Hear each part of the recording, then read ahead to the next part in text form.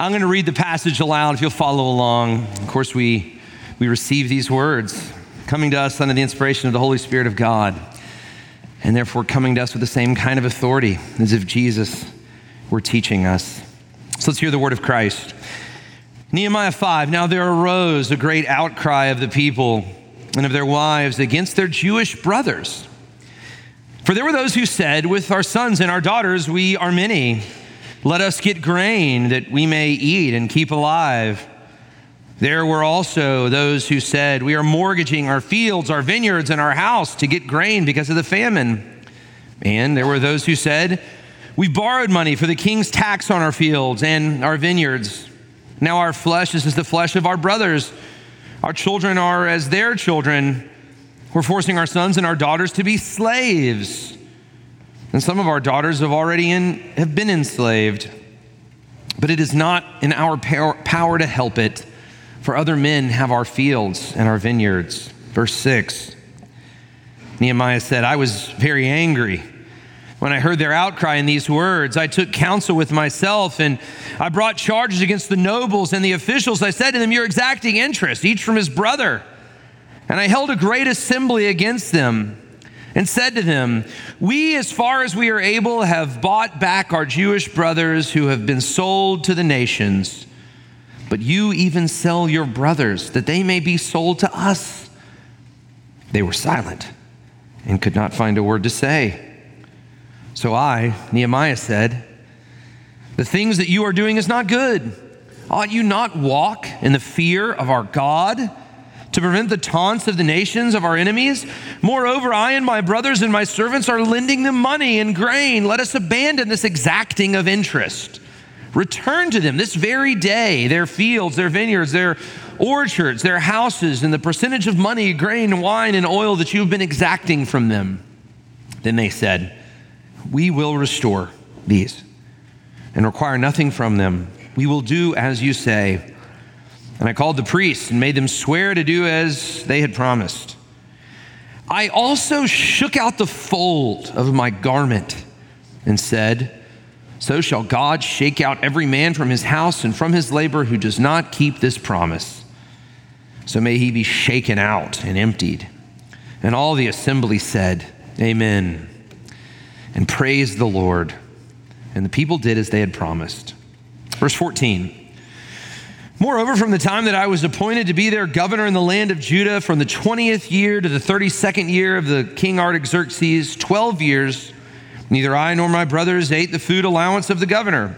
The former governor who was before me laid heavy burdens on the people, took from them their daily ration, 40 shekels of silver. Even their servants lorded over people, but I did not do so because of the fear of the Lord. I also persevered in the work on this wall, and we acquired no land. All my servants were gathered there for the work. Moreover, there were at my table 150 men, Jews and officials, beside those who came to us from the nations that were around us. And that was prepared for them. From my expense, each day, an ox and 6 choice sheep and birds. Every 10 days, all kinds of wine in abundance. Yet for all of this, I did not demand the food allowance of the governor, because the service was too heavy on the people. Remember for my good, oh my God, all that I have done for this people. This is the word of the Lord. Well, one of the things that I've been thinking about a lot recently is a framework of knowledge, a framework of truth. You could, if you want to use a technical term, call this an epistemological model. Like epistemology is the study of truth or the study of knowledge. How are people coming up with what they believe is right or true or good? What is their framework, right, of truth or knowledge? What is right? And a secular world has really struggled with this. A world that doesn't believe in the Lord has really struggled to have any sort of framework of knowledge that has any form about it. As Dostoevsky famously said, if there is no God, anything is permitted. What he was saying in that, if there's no form, right? If there's nothing to appeal to, if he can say this is right and he can say no, this is right, What's to prevent them from, or how do you know which one is right, right? There has to be some sort of framework. There has to be some sort of form of what is true that they're both appealing to have any system of justice or righteousness or beauty or good. And so what we've kind of come into is not an age of reason, as Thomas Paine said we would come into as we got rid of a notion of God. What we've come into is an age of reaction. Rather than people appealing to a form of truth, they just react to other people and their opinions and their statements and the things that they believe. It's this age of reaction. And we've been feeling this, haven't we? There's massive pendulum shifts on what people say is right or good. An interesting case study that I was thinking about this week is the case study on how people have dealt with or looked at policing in America. Last summer, of course, we all remember, we all witnessed this horrible injustice when George Floyd was killed. There was bad policing. There was an unjust act that happened, and it was rightly condemned. But the reaction to that was so extreme. People began to say, we need to defund the police. We need to get rid of this system of injustice. What's interesting is here now, just over a year later, in most municipal elections in major American cities, including our own, what's on the platform of every major candidate in these races is proposals to add more funding to policing, to increase policing. What is that? How do you have that happen? And I think it's because there's no form. No one ever stopped to ask the question, what is human justice? What is human dignity? What is our right understanding of human behavior? It's just an age of reaction. People don't know why they believe what they believe. They aren't anchored in any larger worldview. I was having a lunch not too long ago with a college professor, and this college professor is certainly not of a biblical worldview. But he was bemoaning the fact that at his school, there was no form. He was saying what I'm saying to you right now. He was saying there's no form of knowledge. Everybody's just reacting all the time. They don't understand how inconsistent their worldview positions are. It's interesting that this is where we find ourselves. But I say all of this to say that what we are doing right now is so important. What you are taking part of right now is so important for you to not get swept into this age of reaction. What we are doing right now is trying to hear from a living God who is, as Christians, we believe, who is the true form, the true good. Remember Plato's theory of forms from Philosophy 101 class? Plato said there is somewhere a true good. We can know what's good because there's some good out there that we can appeal to. Now, Plato didn't believe in Jesus. He didn't know what that true good was, but we do.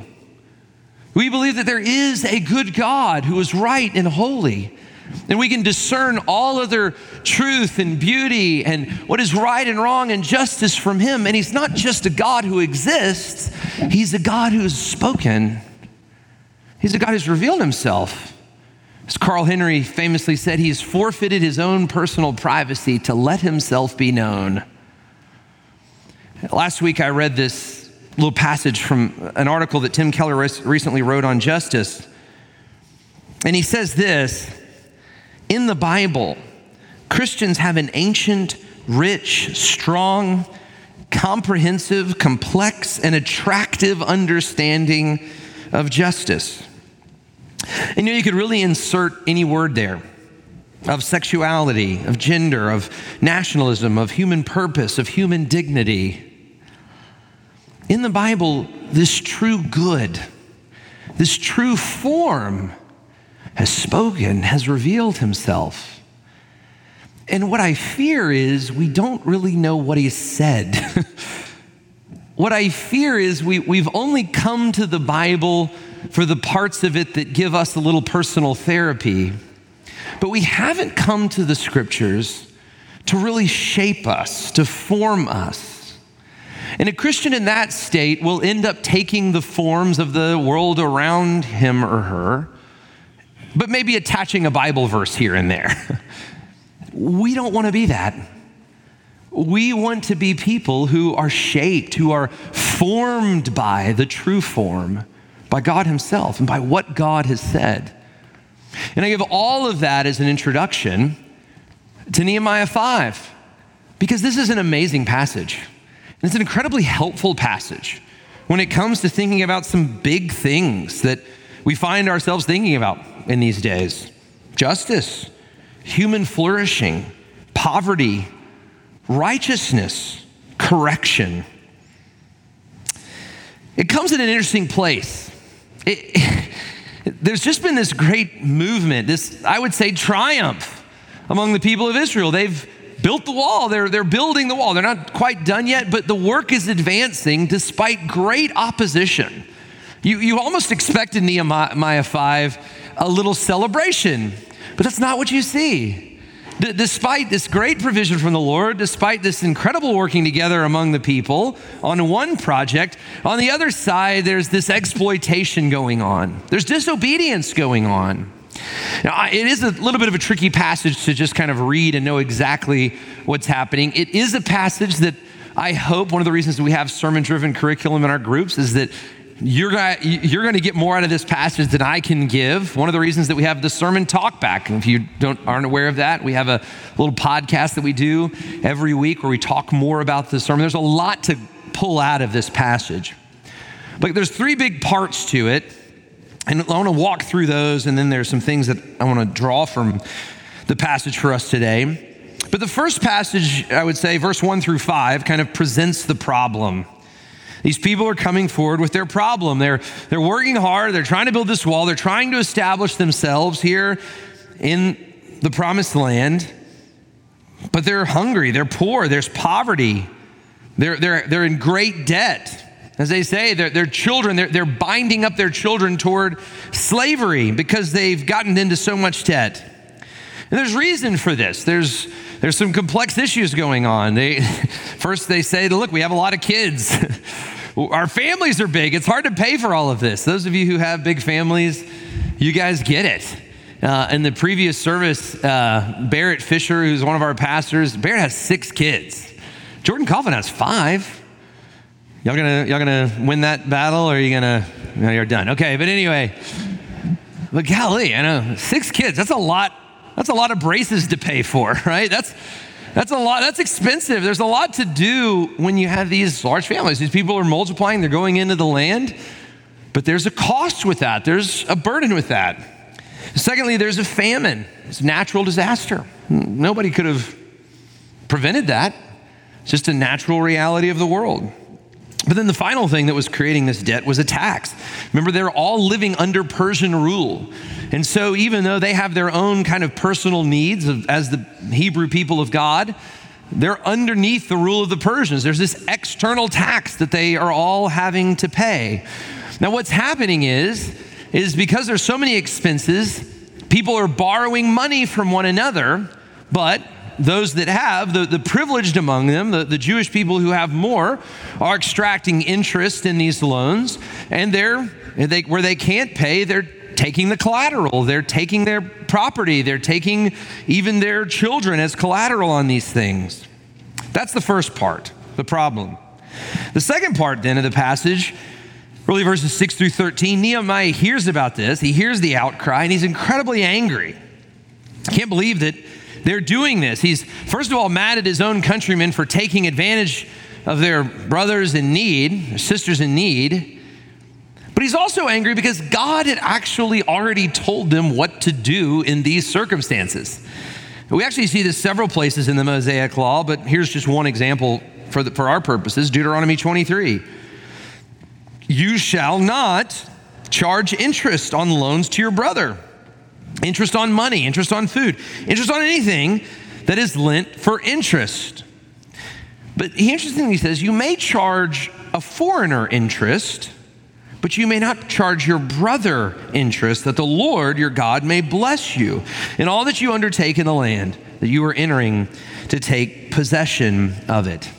So this is very interesting. It's not that this is just an anti-interest law that existed. What the Mosaic law about here, what Nehemiah is saying is, there's a bigger thing going on. We're not just here for our own individual gain.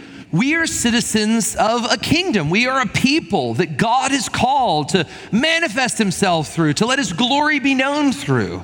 And so there's a way that we need to treat one another. We need to look out not just for our own flourishing, but for the flourishing of our brothers and sisters, for the flourishing of these people who are the people of Israel. So Nehemiah responds in this very interesting way. He calls this assembly. He brings an account. We see in verse 9, he says, the thing that you're doing is not good. Ought you not walk in the fear of our God to prevent the taunts of the nations of our enemies? What is he saying here? He's saying you are just behaving like the enemies around us are behaving. You've forgotten that there's a bigger call going on. You're just exacting it. You're using the same kind of behavior as these other nations are doing. Moreover, I and my brothers, my servants, are lending money and grain. Let's look after one another. Let's abandon this exacting of interest. Return to them this very day their fields, their vineyards, their olive orchards, and their houses, and the percentage of money, grain, wine, and oil that you've been exacting from them. So Nehemiah calls this assembly. He brings these things to light. And amazingly, in the assembly of all of these witnesses, they all are caught. They agree. They say, we will restore these things and require nothing. We will do as you say. And I called the priests and made them swear to do as they'd promised. And the assembly hears this and they cry out, amen. And then we get to the third part here, the third part of the passage, and it's really Nehemiah's amazing example. And again, I'm not going to go through it in detail, but basically Nehemiah is not taking advantage of all that he was due. He was the governor. He could have been receiving taxes. He could have been receiving great reward for his service. But not only did he not take advantage of the people, he wasn't even taking all that he was owed as the leader of these people. And more than that, he sacrificially fed these people. As we read here, he fed these 150 people. He brought his own ox, his own supplies to feed them. He did not exploit them. Even he went beyond what he was supposed to do. So that's the text. And I think it's important now for us to say, okay, so how does this speak to us, Jason? What does this say? Like, how does it give us this form of justice and what is right? And there's a lot of things that we could say here, but I think a very helpful outline for us. And Jeremy Brooks brought this up in our teaching meeting this week, and I think he's right. I think it's really helpful. There's three main characters here. First, those being exploited, or you could just say the poor that were being exploited. Secondly, those that were exploiting the poor. And then third, Nehemiah himself. So let's look at the first category, the poor. Now, I think one of the things to take away from this is just the complexity of their poverty. Right? This is a very complex situation. They're underneath Persian rule. There's a tax. There's a famine. There's a natural disaster that nobody could have controlled.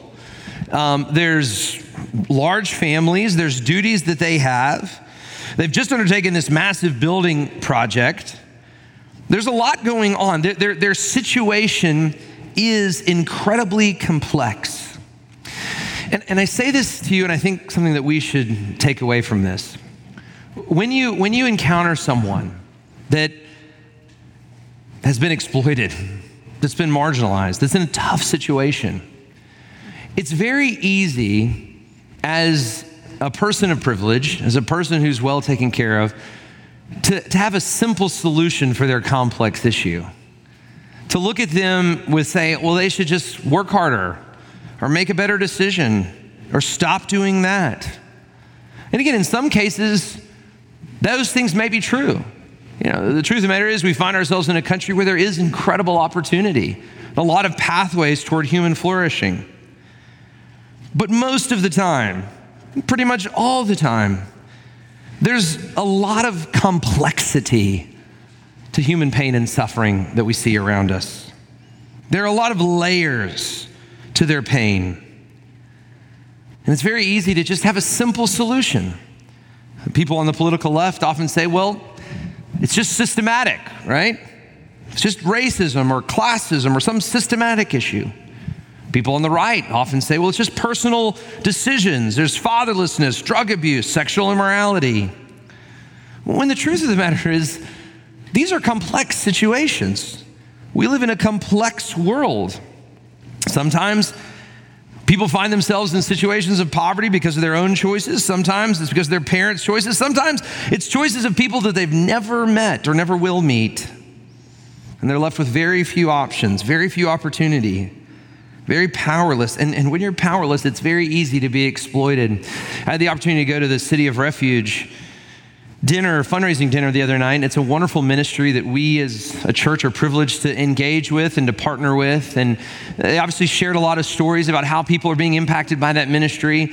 But one just particularly caught my ear. I was kind of amazed at this. There was a woman, and she was born into a situation where her parents both died. She was orphaned at a young age, had to go into a foster care situation, and got into adulthood. And there's a lot of layers to this story, but she got into adulthood and she didn't have a birth certificate, a social security card, or a driver's license. Well, it's hard to get a job if you don't have one of those three things.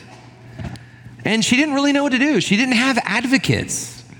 She didn't have parents. She didn't have people that really cared about her. And so she went a long time in life just being further and further and further exploited by a world that could take advantage of her situation. Until, praise God, she got engaged with that wonderful ministry, and the Lord has just done amazing things in her life. My point is this: when you see someone that is broken, that is poor, that has found themselves in a difficult situation, don't assume a simple answer. Don't assume a simple cause. Assume that there's a lot of layers. There's a lot of complexity going on. And another thing, remember that those are exactly the kind of people that Jesus identifies with most. Which brings me to the second character, the exploiter, the person in the position of power. Here we have in this situation these people that it doesn't seem like they're doing really anything wrong, right? They're just lending money and charging interest. But they're doing something that was against the law that God had given them. It was against the pathway that God had set for them. It was not how the people of Israel were to behave. It's very easy when you find yourself with much in a position of power to flex that power, to flex your wealth, to flex your influence. And sometimes you can even unknowingly oppress the marginalized.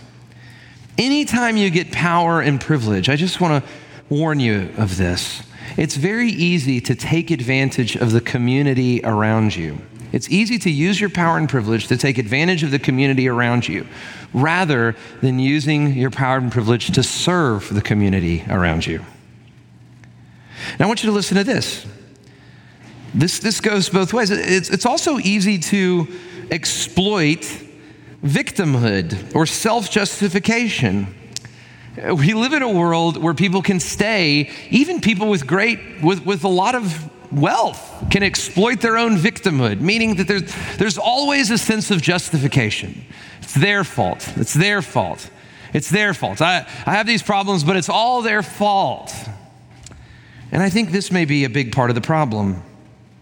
There was a German pastor who was pastoring in the mid-20th century named Gunther Rutenborn. And he was pastoring in the 50s, mid-20th century Germany, and he was trying to make sense of the Holocaust. How could this have happened? How could these good Lutheran people have done this horrible thing? Have done this thing that is so wrong and so, how could these people have allowed this to happen right underneath their noses? And so to respond to that, he wrote a play called The Sign of Jonah.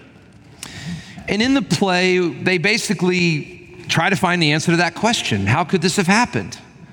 So they go to the soldiers that ran the concentration camps, and they say, it's your fault. You did this. And you know what the soldiers say? They say, no, it wasn't my fault. I was just doing what I was told.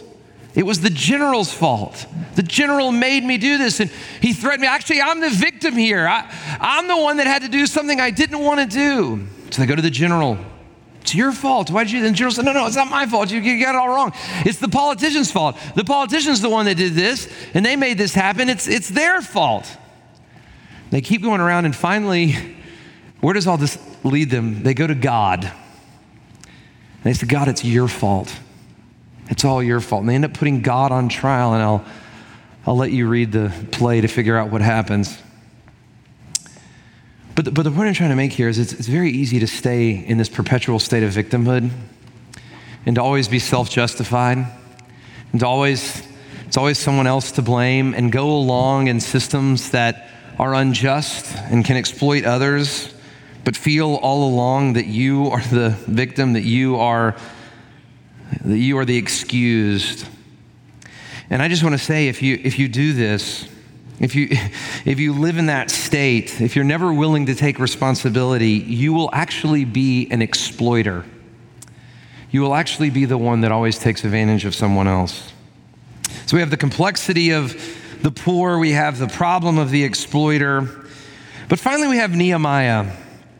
And we can learn a lot from Nehemiah in this passage. We can learn a lot about how to bless the city. We can learn a lot about justice. We can learn a lot about human flourishing. We can learn a lot about how thy kingdom, the kingdom of God, really comes. And the first thing we see here from Nehemiah is that he exposes injustice. When Nehemiah hears this, when he hears what's going on, he doesn't turn a blind eye to it. He exposes it. He calls an assembly. And I just want you to hear this. This is what we need. Injustice should be exposed. In fact, we need this individually and we need this corporately. Sin only ever grows in darkness. You need to know that. Sin only ever grows in darkness. If there's some things in your life right now that nobody knows about, chances are that needs to be exposed. It is the sin in your heart that is growing and that will destroy you. This needs to happen to us individually, but also corporately. It's very easy to see injustice, to see something that you know is wrong, to see something that you know doesn't line up with the form that God has laid forward, with what God has said is right, and turn a blind eye to it. And it's especially easy when that system of injustice benefits you. The question is this: are we the kind of people that will be willing to step in and do something, expose when things are wrong? Do we have that kind of courage, that kind of love for the Lord? William Wilberforce became a Christian in 1785 under the ministry of John Newton. Some of y'all know John Newton. He wrote the most famous song. Jordan Coughlin's a good songwriter. He's written some really good songs. John Newton wrote a more famous one, Amazing Grace, probably the most famous song ever written. And he ended up ministering to William Wilberforce. Now, William Wilberforce was a person who had power. He had influence. He was in Parliament. And under Newton's ministry, Wilberforce became convinced that something had to be done about the slave trade. And so it's a really amazing story, laid his whole reputation, his whole political career, his whole, you could really say just life on the line to try to stop the slave trade. And he worked for 20 years, pleading with Parliament. And finally, in 1807, a law was passed. The slave trade was ended. But he didn't stop there. He kept working. He said, now all of slavery needs to be abolished. And he kept working. And actually 3 days after he died, in 1833, Parliament passed a law abolishing all slavery in the United Kingdom. And it's interesting that's not what happened on this side of the Atlantic. Even though a lot of people over here knew that this was a bad system. an uneasy system. I just finished reading Cherno's biography of George Washington.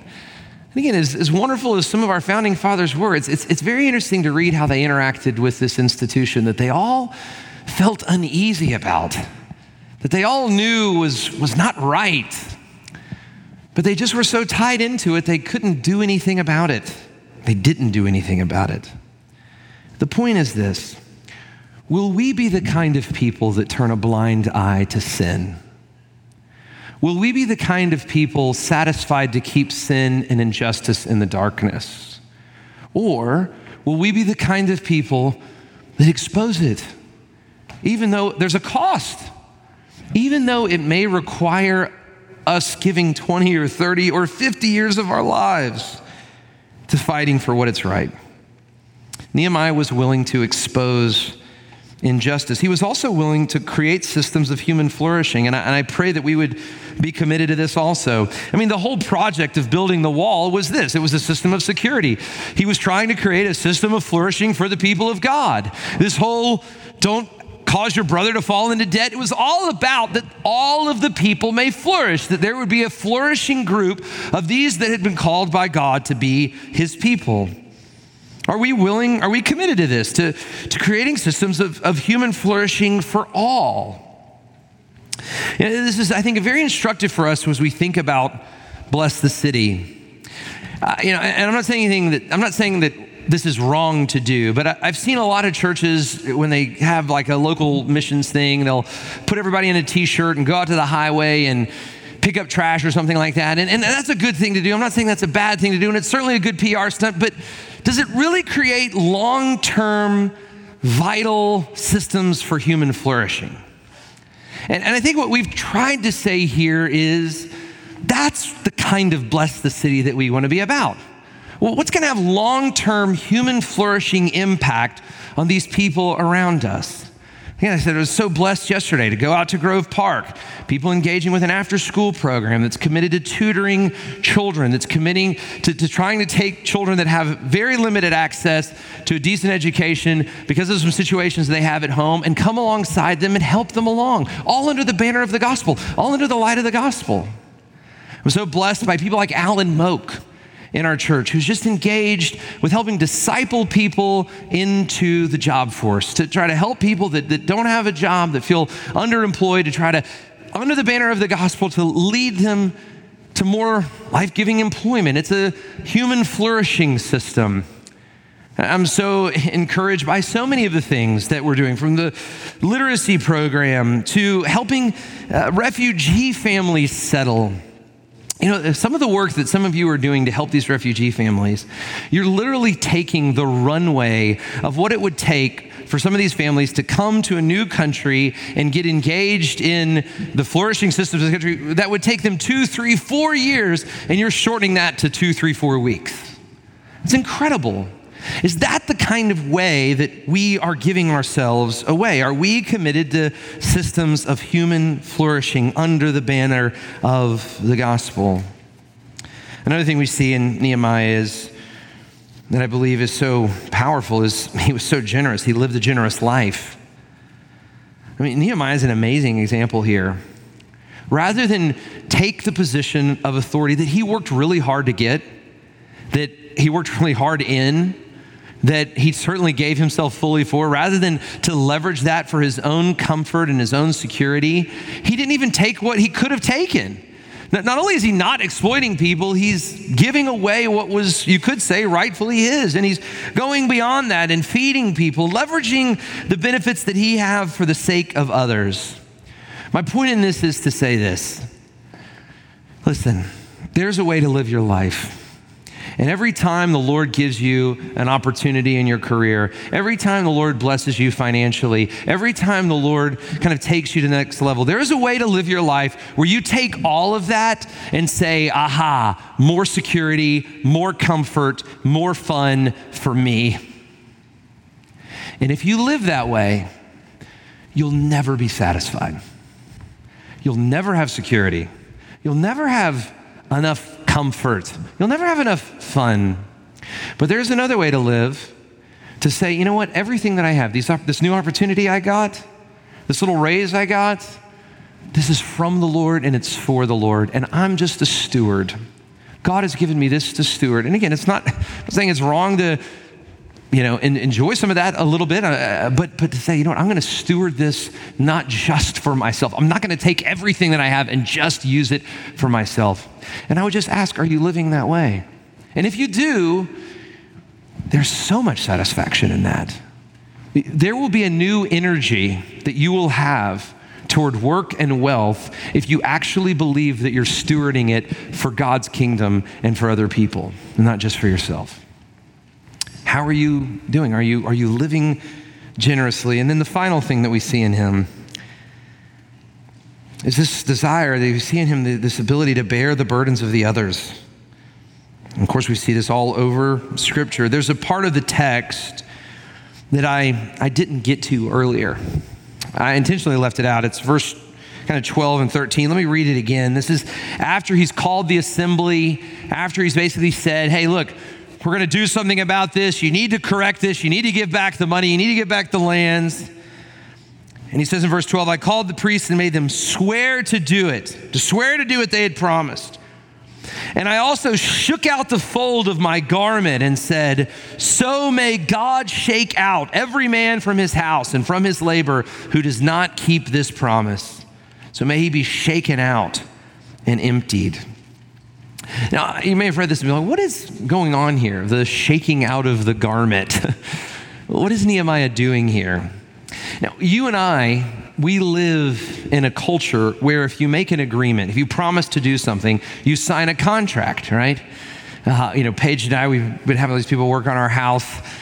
What do? You got a contractor, you make an agreement with him, you basically say, I'll pay you all this money, but you got to do all this stuff to my house. And if you don't do it, what? There's a consequence. I can come after you. I can get this from you.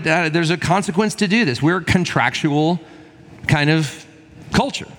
This was not a contractual culture with attorneys and contracts. It was more of I would like to say it this way, there was little dramas that signified these contracts or these covenants. We actually see this all through the Old Testament. In fact, when God makes this covenant with Abraham, what happens? There's animals that are cut in two.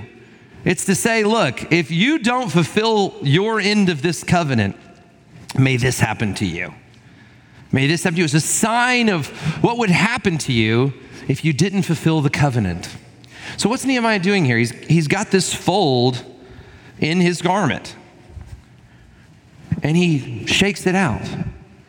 He says, look, just as that fold has disappeared, just as that fold has been shaken out, so may this happen to us if we continue on living in sin.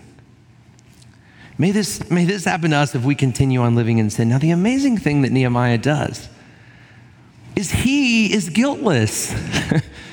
He hasn't been doing this. He hasn't been extracting interest from people. He's been giving away. He's been living incredibly generous. Yet he still takes his own garment and so identifies with his people in the state of their own sin that he's willing to say, may this happen to us.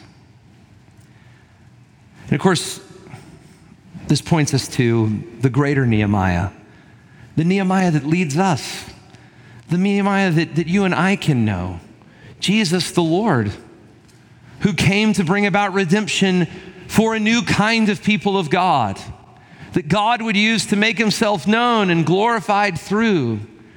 And even though there was no fault that he had, even though there was no injustice that could be named of him, he was willing to be shaken out.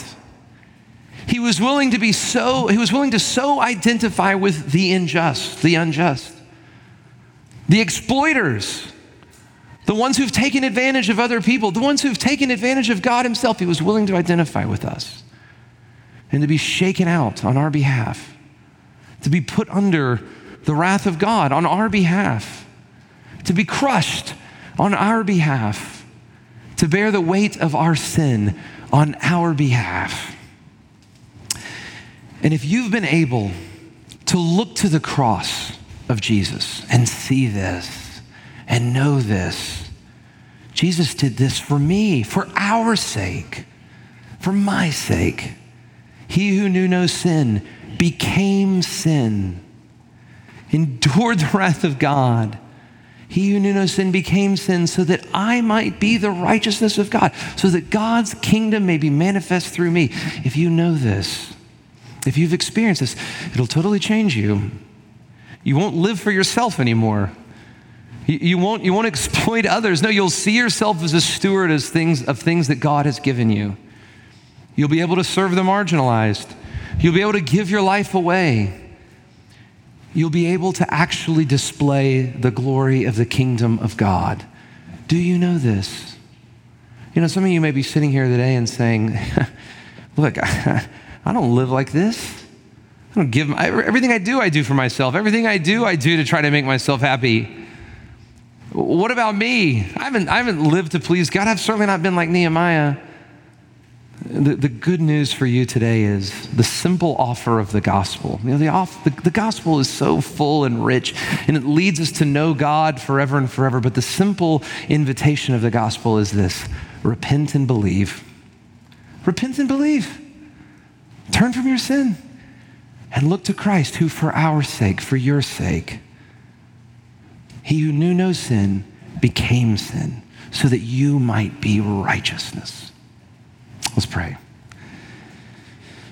Father, I thank you that we can know you, that we can know the true form, that our lives can be shaped by what is true and good and beautiful and right. And I thank you that we don't have to count on our own righteousness to enter in, to know you. We don't have to count on our own ability to follow your law because we can't. Father, I thank you that in Christ we have an advocate. In Christ we have a Savior. In Christ we have a priest who is willing to identify with us in every way, to take on our burden of death, our burden of sin, and to lead us into kingdom life. Father, I pray that as we know this deeply, as we come to know this more fully, that we would be agents of justice in an unjust world. Pray, Father, that as we know this more fully and as we see this more fully, we would be the ones willing to bear the burdens of others. We would live generous lives. We would have the courage to point out injustice where we see it, to bring sin into the light. Lord, do this work in our hearts as we know Jesus. It only happens as we know Jesus. Without Jesus, we'll just become more self-centered and self-righteousness. We'll just become, in our minds, more justified. But in Jesus, Lord, we can actually be good and right and whole because we know you. So Lord, lead us to this faith. Increase this faith in our hearts, in our minds, our whole lives. And we pray all this in Jesus' name. Amen.